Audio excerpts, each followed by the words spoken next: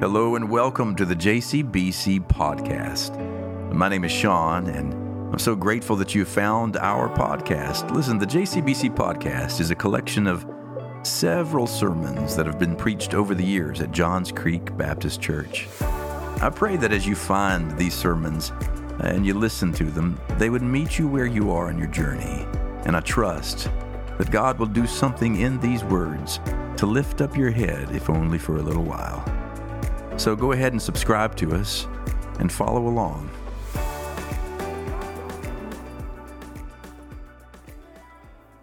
Good morning, Johns Creek family, and Merry Christmas.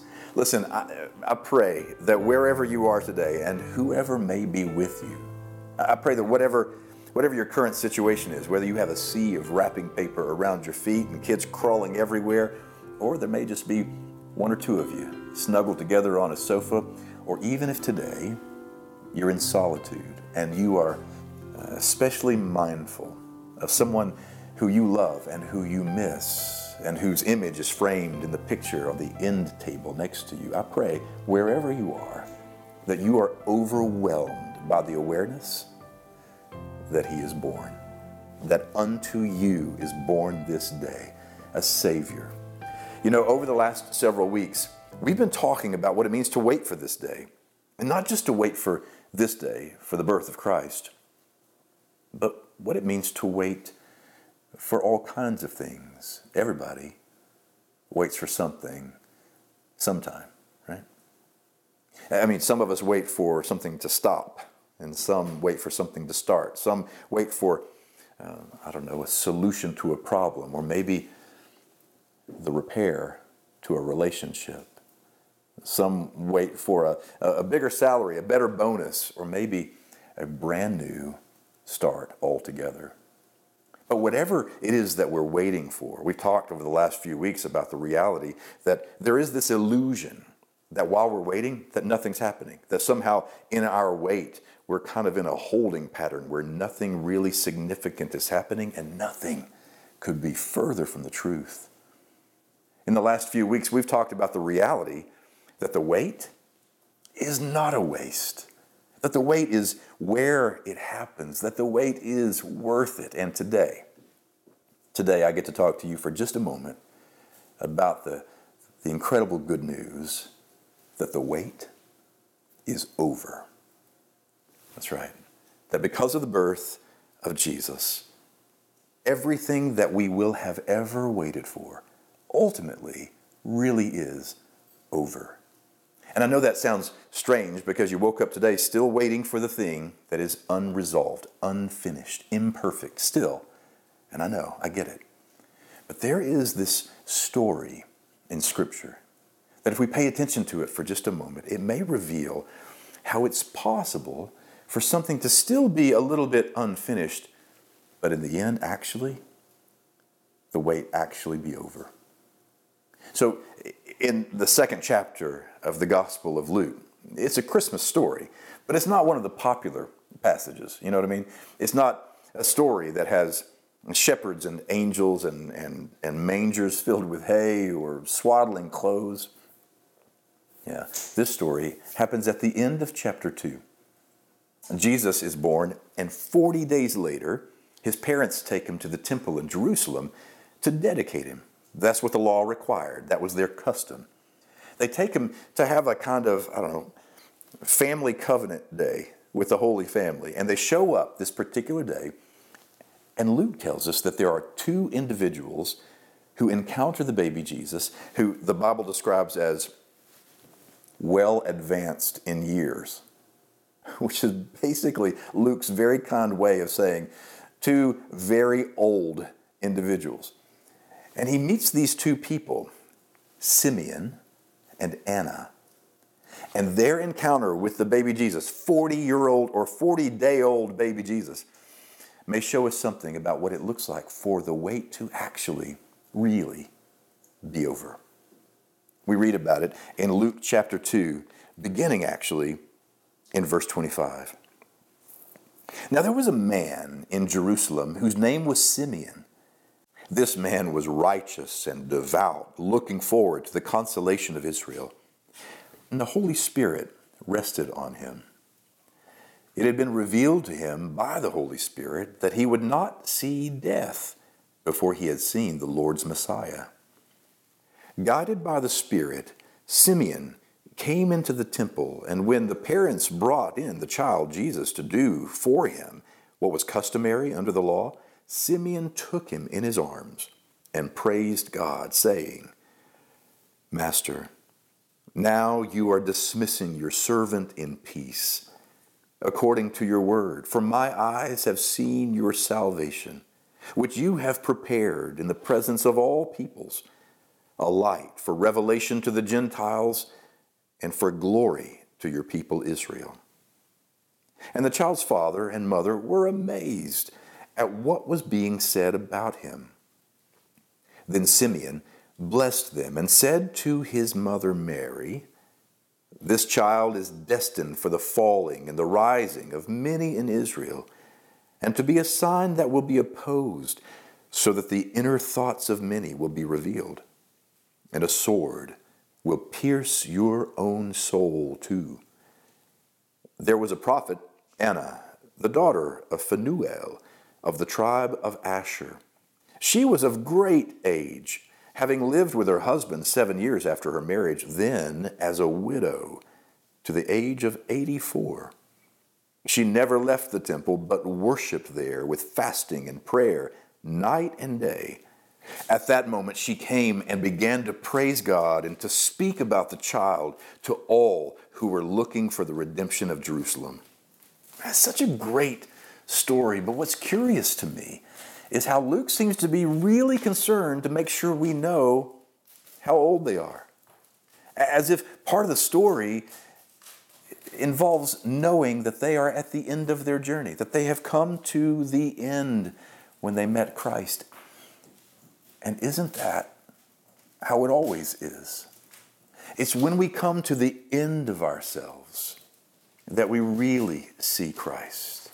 When we come to the end of our resources, to the end of our solutions, to the end of our bag of tricks, to the end of our energy, to the end of our ego, our pride, our fear, our anger, that we are now postured in a way to truly see, maybe for the first time, the birth of the one who can make all things new. What's fascinating to me is that Simeon, we're told, was waiting for a very specific thing. He was waiting for years and years for the consolation of Israel. That's what the text says. The consolation of Israel. To be freed, liberated from the occupation and tyranny of the Roman Empire. That's what he meant. Waiting for the consolation of Israel. And while you and I may not know what it's like to wait, to be liberated from some imperial power, we do know with absolute certainty what it's like to wait for consolation in the soul. To wait, to be set free, to be liberated for something that has captured and tormented and kept us under occupation for so long. And what's fascinating is all of these weeks that we've spent together about waiting, I've introduced different words for the word wait. This particular word is prostogomenos. Prostogomenos is a Greek word that means wait, but literally it means to wait with openness, to grant access to. I mean, think in terms of being hospitable or being a host to a guest in your home. It means to open up the doors and be welcoming, to grant access to something. Simeon had spent his entire life granting access to God to show up. That's the kind of waiting that he was experiencing. And sometimes I think we struggle because we think that waiting is this hand-wringing, do nothing but sit in our despair kind of period of time. When in reality, it's about learning to grant access to God to your life. It's about learning to grant God access to every realm of your life. Is there any realm in you that you have yet to grant access to God? And I know you're waiting for a particular thing in your life, and maybe you lend access to God to your heart, but not your head. And you think there's a better solution. Maybe you grant access to your head, but not your actions. You're not willing to do something about it while you wait. And maybe you're willing to do something, but you've never granted access to your heart. Simeon would say, if you really want the wait to be worth it, you grant access in the wait to your head, your heart, your hands, to your thinking, your feeling, your doing, so that there is no realm in you that you have not granted access to God. Did you pick up on this particular line in Simeon's song? I mean, it's gorgeous. Verse 29 reads, Master, you are now dismissing your servant in peace according to your word, for my eyes have seen your salvation. He's holding the baby Jesus, 40 days old, in his hands. And he's gazing into the brand new eyes of the Ancient of Days. And he declares with his song, now I can die. Now the wait is over. I have seen the salvation of God. And what's fascinating to me is that Simeon discovers that his salvation has nothing to do with the liberation of his land from the occupying empire of Rome. It has nothing to do with a plan or a program. It's not a politician. It's not a party. It's not a platform. Salvation is a person. Salvation is a person. And so often when we wait for some resolution to the season that we're in, we're usually waiting for our circumstances to change. We're waiting for the environment around us to change. We're waiting for some solution that gives us evidence that things really are changing. But the reality is our consolation, our salvation is not found in a change in our circumstance or a program or some plan. It's found in the person of Jesus. Is this why Luke, when he wrote his sequel to the Gospel of Luke, the book of Acts, is this why he said, there is no other name given under heaven among mortals by which you may be saved? Because salvation is in the person of Jesus. Is it possible that there is any hope in you to find salvation in something other than him? It would be totally normal to long for it and totally frustrating at the end of that journey. You know, Simeon discovered in that moment, holding the child, that everything we will have ever waited for was in his hands. You know, what's fascinating to me is that Simeon, as he's singing about salvation, that it has come, it is here, I can die now, Simeon knew some things were still unfinished. Rome was still occupying the land. There would still be war and rumors of war. The temple would soon be destroyed in just a matter of years. But it didn't stop him from the confession that even in the midst of trouble, with unfinished business ahead, salvation has come. The wait really is over. You know, it's interesting what old folks can do that young folks can't. Simeon is holding this brand new 40-day-old baby, and he sees his whole life ahead of him. Simeon knows that this child will have some rising and some falling and some rising again. He sees that he will one day be in the temple teaching master teachers. He sees ahead and notices that one day his parents won't be able to keep up with him, that he'll draw crowds and with his teaching will change traditions and turn upside down every expectation about what it means to be faithful and alive and redeemed. And he sees the heartache that's ahead. And in this moment, he turns to Mary and says to her, this will be like a sword in your soul. This will rip your heart out. But Simeon understands that it's okay to look ahead and see that things are not finished. Things may get worse before they get better, but it's all still okay because salvation has come. Do you know this to be true? That it's possible to still be waiting on the thing, but with a confidence that the thing will resolve because salvation has come. Let me tell you what that looks like. So a few years ago, in the early 90s, a newspaper in Little Rock, Arkansas, ran a story, a true story, about an old couple, Bob and Judy.